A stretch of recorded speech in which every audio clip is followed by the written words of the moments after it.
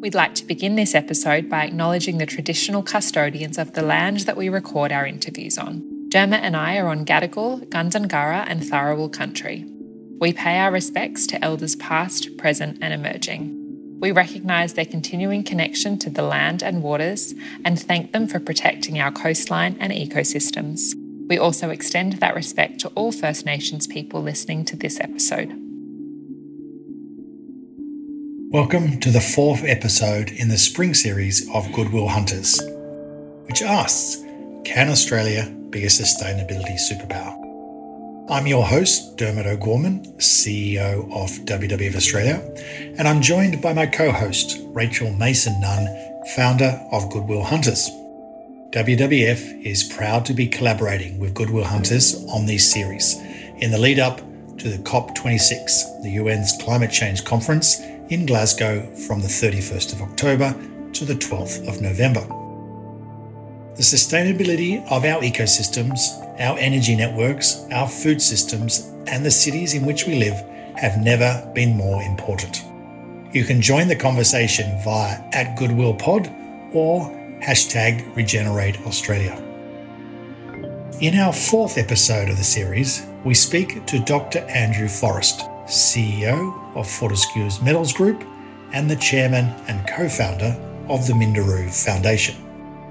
You'll hear us talk about how Fortescue has gone in front of government policy to invest in world-leading technological innovations in renewable energy. As Andrew says in the interview, renewable energy isn't about throwing money at something that you'll never see a return. It's about creating a sustainable industry, and a large part of that responsibility falls on the shoulders of the world's largest energy companies. For someone who's been involved in the climate movement for more than 2 decades, whether you agree or not, when Andrew delivers this message, it's prime ministers, industry boards, and financiers that listen and who will need to move quickly on sustainability or face being left behind. We hope you enjoy the episode. As world leaders prepare to gather in Glasgow for the 2021 United Nations Climate Change Conference, the Intergovernmental Panel on Climate Change has sent out a dire warning. We've caused permanent damage to the Earth's climate. Without significant changes, the average global temperature is very likely to rise to 1.5 degrees Celsius above pre-industrial levels by 2040. The experts are clear.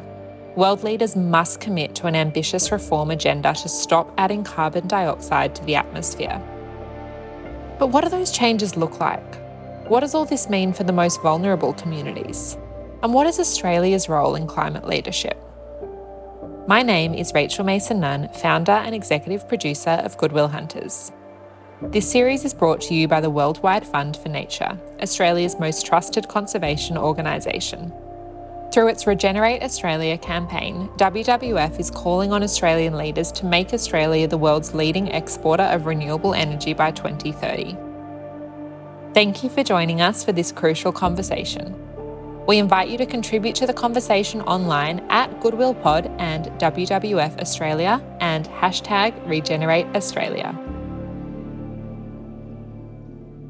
Okay, well, Andrew, thanks for joining us on Goodwill Hunters. We'll get straight into it. Fortescue Metals has committed to net zero carbon emissions by 2030, and you've been vocal in calling on other companies to create net zero strategies. Can Australia really be a climate leader without the support of major corporates, particularly in the extractive sector? Yeah, look, the governments actually can't do much. And people who don't emit a lot of carbon coming out and announcing that they're going green, that's great. Maybe a slow hand clap, because they're not going to make a lot of difference anyway. It's kind of green rinsing. What we need is the heavy carbon emitters, those people whose products, services are relied on by society, but are heavy carbon emitters. We need them as society to go green. And that's why we should be targeting the heavy carbon emitters and really rewarding and pushing them for going green. Now, will companies deliberately front-run government policy? Not often. Fortescue is an exception, And we are certainly pushing our colleagues across the heavy carbon emitting industry to join us on this and saying, we're not throwing you to the wolves. We're saying you burn oil and gas and diesel because often you have no choice. What we're trying to do here is give you a choice, give you a replacement so you can choose carbon-free throughout the entire supply chain fuels, which therefore make sure that you can stay in business, you can grow your company, but you can reduce and then eliminate your carbon emissions. Now, would that be much easier if there's government policy in place? Certainly. Technology over taxes is a really great soundbite, but at the end of the day, governments know that it's often, let's say, you can use fortune favours the brave or angels fear to tread, one of those two for when government step right out in front of policy. And we're doing this at Fortescue because we really believe it's the right thing, and we need to show our government that there's a measurable impact which they can calculate. So the fear of introducing a 2050 target is removed. Right now, what our government discusses with their public is that they're not sure what it's going to cost and they don't want to write a blank check. What we need to know is it going to cost anything net? In fact, could it be a cost saving? If there is a cost, what actually is it? And we want to give our government that information. We can only do that if we go in front of government policy. And Andrew, sort of building on that, because you've talked about companies having those plans to address climate change. Now, I mean, a number of commenters have said that carbon offsetting to neutralise your emissions is not going to meet the global climate challenge that we have. So I've heard you talk about your ambition in producing iron ore that is really carbon neutral. Can you tell a little bit about your plans into that space? Yeah, look, initially we will be looking at offsets because we simply haven't put the multi-billion-dollar investment into place yet. But very soon after that, we will not need offsets at all. We're not an advocate of offsets. If you've got absolutely nothing else, then certainly look at them, but make sure they're very sincere because they can be unreliable and there are scams in the offset industry. But for Fortescue, we're putting in really concrete plans, and that is to create very large solar and wind systems, very large green hydrogen production systems to power all our mobile plant, to power all our fixed plant, and then to convert into ammonia, most likely to power our trains and our ships.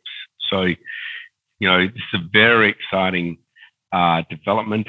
It's relying on a number of technical breakthroughs, which we've already seen. We've started to run our haul trucks, these massive trucks with wheels bigger than the room many of us are in. And when they start up, we're used to them starting up with a whole heap of noise and a whole heap of smoke, which is of course carbon. And what we're seeing is with the trucks we've pioneered, you're really seeing and hearing the sound of the future. They start up and they're silent. And when they're even under heavy pressure, all you see from them is zero smoke, occasionally puffs of steam, which is pure water. To stay on the topic of exciting developments for a moment, you announced this week that you'll be setting Scope 3 emissions targets for your customers as well. How do you plan to help your customers to decarbonise? Okay, so there's a number of ways. First, hydrogen. It's the miracle molecule. It's the most abundant in the universe, the most abundant on Earth, and the least used. And when you burn it, it converts to pure water. So it's an amazing little molecule. So we intend to produce that entirely green. We know that if we were to purchase a large fossil fuel producer and then crack the gas or the coal or whatever it is to make hydrogen, we're going to leave behind a much greater carbon footprint than if we just burnt the oil or gas or coal. So we're going about it the slightly longer way, but I think the far more rewarding way in the long run, and that is to use pure sustainable energy. So there's no carbon in the supply chain to make the electricity in the first place, to drive water through an electrolyzer, create the hydrogen, and that, of course, can be used as a replacement for coal in blast furnaces. You can reduce iron ore, strip the oxygen and impurities out of iron ore, and leave yourself with pure iron, with coal, certainly, but you can also do it with hydrogen. And that technology is being worked on around the world now. There is another way, and that is to be able to supply our customers with green iron ore. Now, that's a much bigger breakthrough.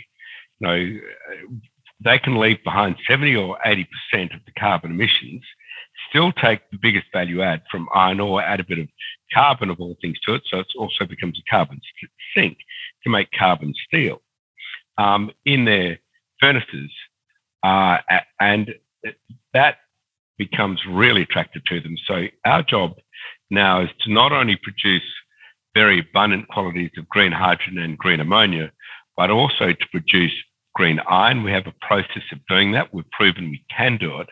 And we would allow our customers to not just purchase green iron ore from us, but the holy grail, which is green iron. And then if they feed that into their system, then they really can slash their carbon emissions.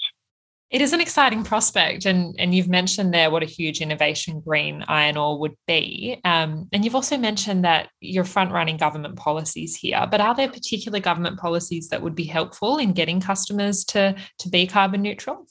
Yeah, I think that all governments should be establishing targets. The Japanese government establishing a target of 45% reduction by 2030 was pretty courageous. Europe and North America have established their own targets. We are very clear to our government that the great projects, the great businesses of the world all run on, if you like, ambitions or targets. Australia needs its own target as to when it should be carbon neutral. And then managers and leaders like us in the business sector, which produce all the carbon, and if you were to say to us, well, stop, then of course the whole economy would stop and people would starve or not be able to live and exist. So what we need to do is okay, stopping isn't the answer, but having a target in an achievable time frame where we can all move to green fuels and green energies and green iron and eventually green cement, that then allows us policy to which we can all work with. And I mean, Andrew, you've talked quite a bit about green hydrogen and renewable hydrogen, and it's well publicised. You set up Fortescue's Future Industries recently with $1 billion and a target to try and explore 500 gigawatts of renewable power across a whole suite of different sources. And I think you're on record as saying you estimate the world needs 500 gigawatts of pure renewable energy to slow the climate crisis. Can you give us a sense on how Future Industries is going in terms of getting towards that 500 gigawatt target? Because I totally agree with that target becomes really important in driving innovation and change. Yeah. No, Dermot, I think to provide some granularity, to slow up and stop global warming, the largest energy companies in the world, of course, have to be green. It's just simply not going to happen outside of that. If the largest energy companies in the world are not green, we are just wasting our time spinning wheels and just achieving nothing. So what would that look like? What would how big would the 5 energy companies have to be? And, if they were totally green, what then would that look like to stop global warming?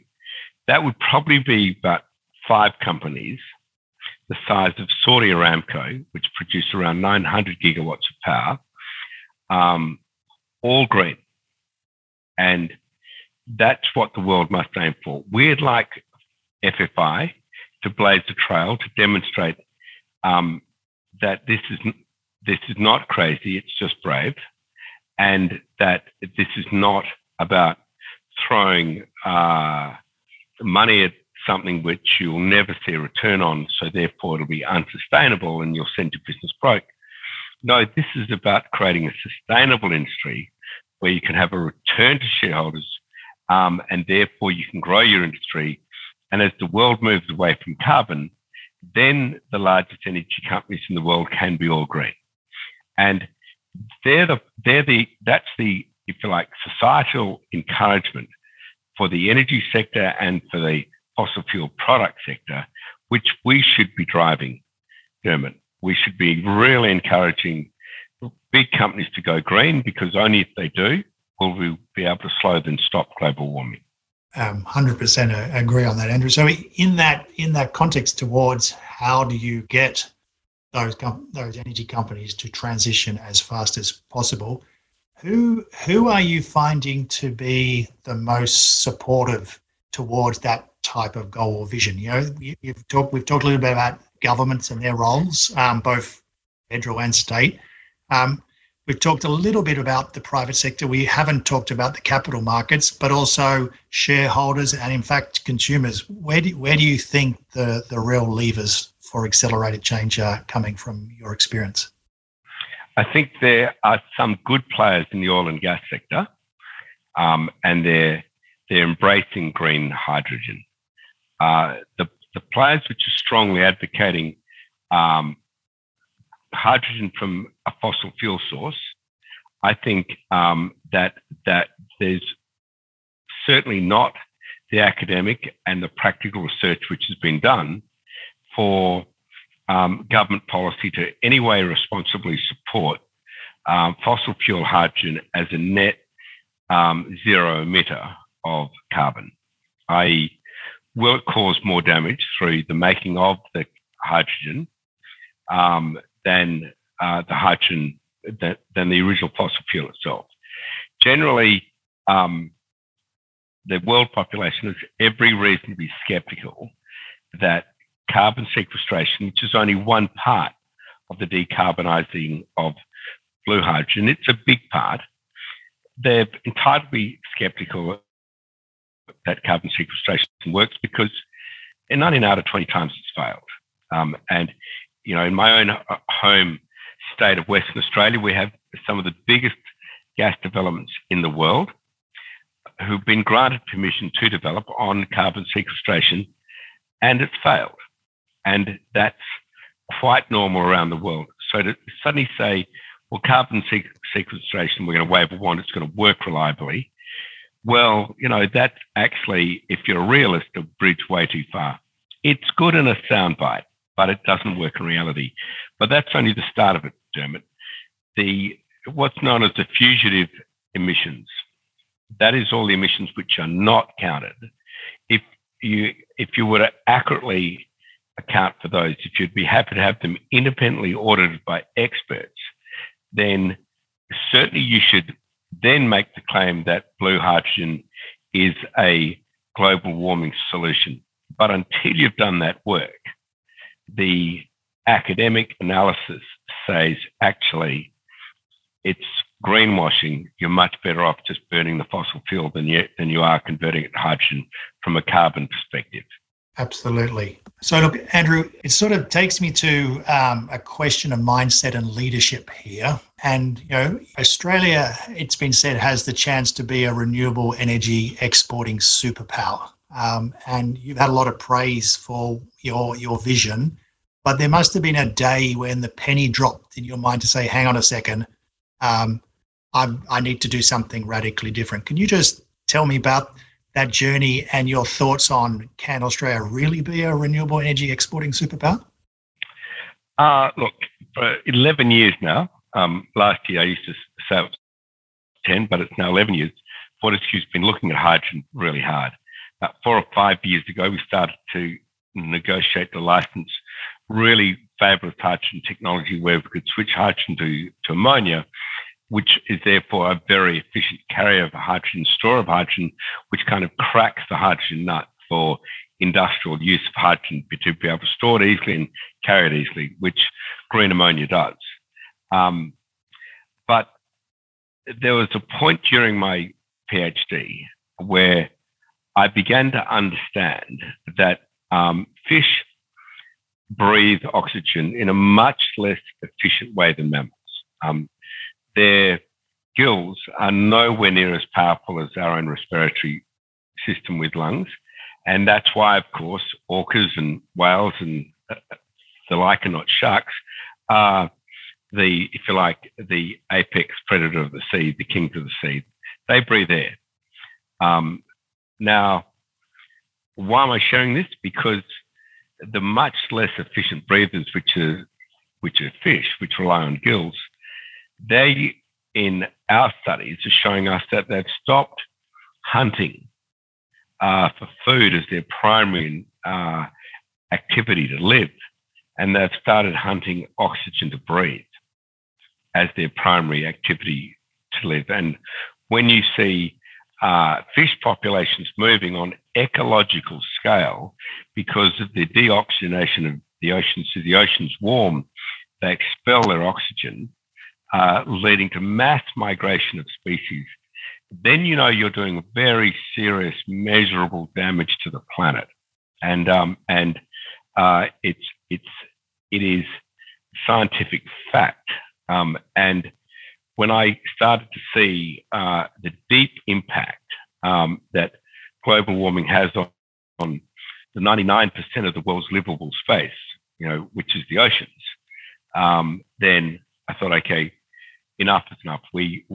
I must do whatever I can to slow then stop global warming. And I'm very lucky. I've been successful in business. I've had a whole bunch of breaks and created some very large companies.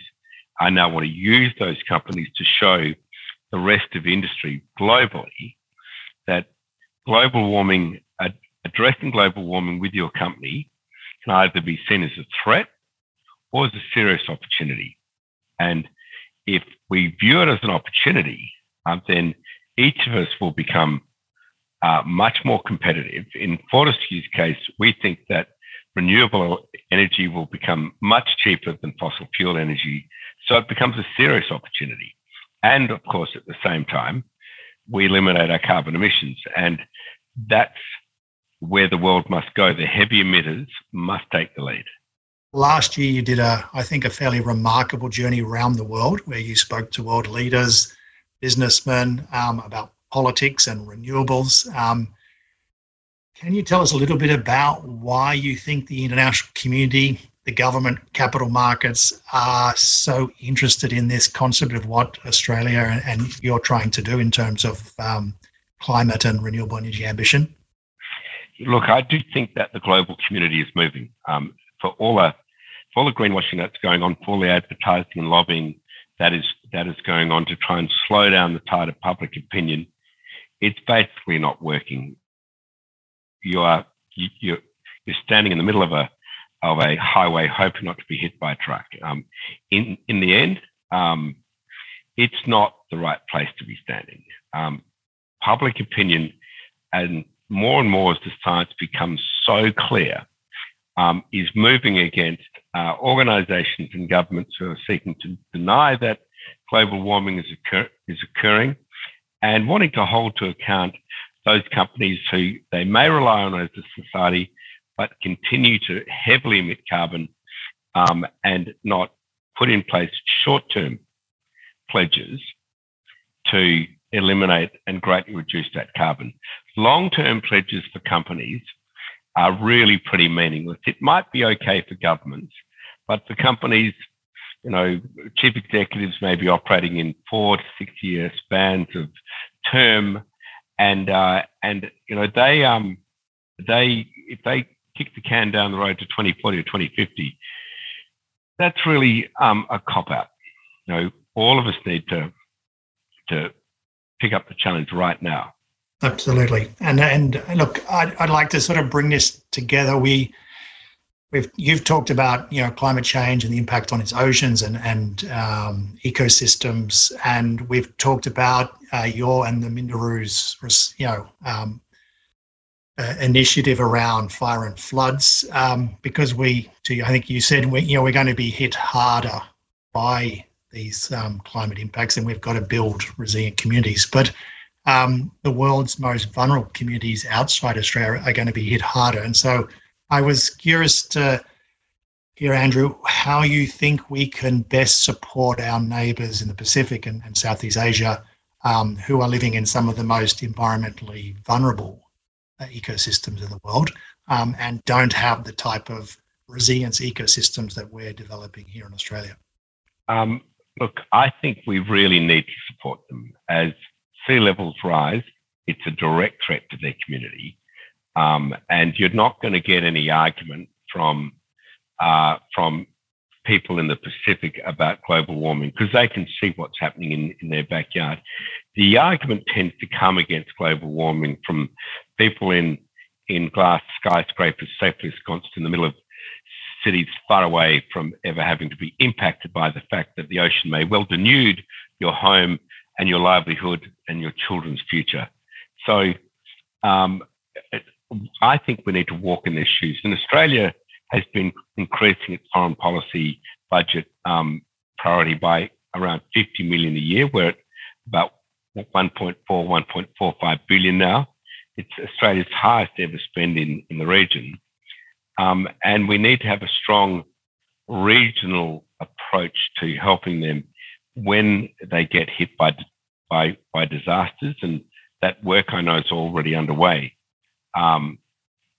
There's I think a serious opportunity to create a regional Earth observation capability to predict and monitor disasters from space before they occur.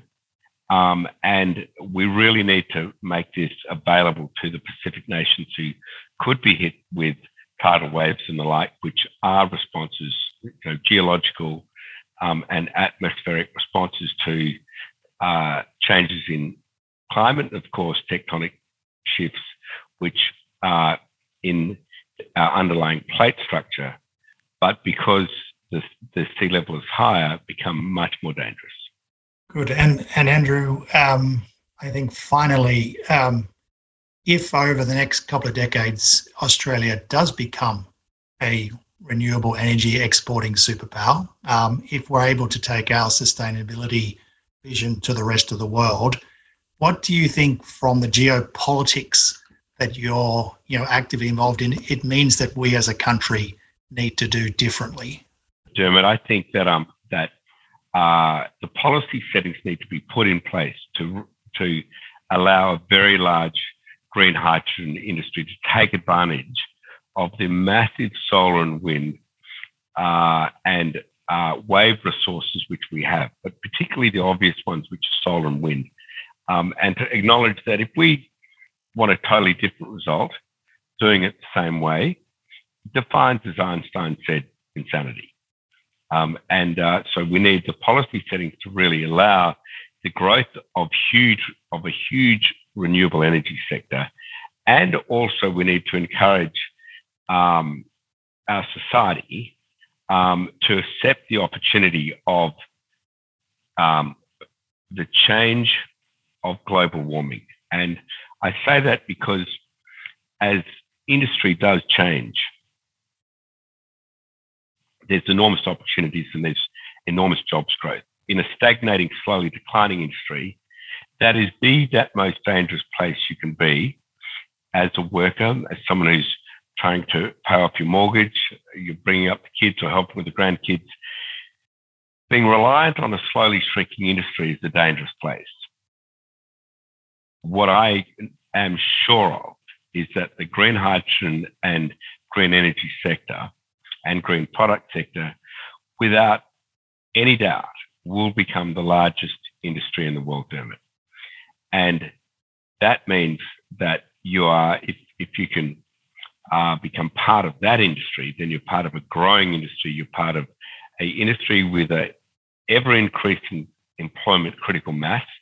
And we're seeing the job opportunities really start to grow in Western Australia, really start to grow in Queensland, New South Wales, and South Australia.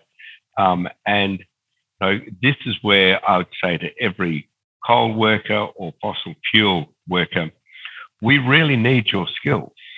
Come and join a sector which is experiencing enormous growth, isn't slowly shrinking, isn't like the frog in a slowly boiling pot of water, but come and get out of that pot and come and join us in what will become the world's largest industry. That's a really great note to finish on. Andrew, we're thankful for your time. Thanks so much for being here. That was episode 4 of the Goodwill Hunters Spring series. Join us next week for a conversation on tourism. As borders reopen, how can we travel in a more sustainable way, which benefits local livelihoods without compromising the natural environment? Is it possible? Our guests certainly think so. In the meantime, join the conversation via @GoodwillPod and #RegenerateAustralia. See you next week.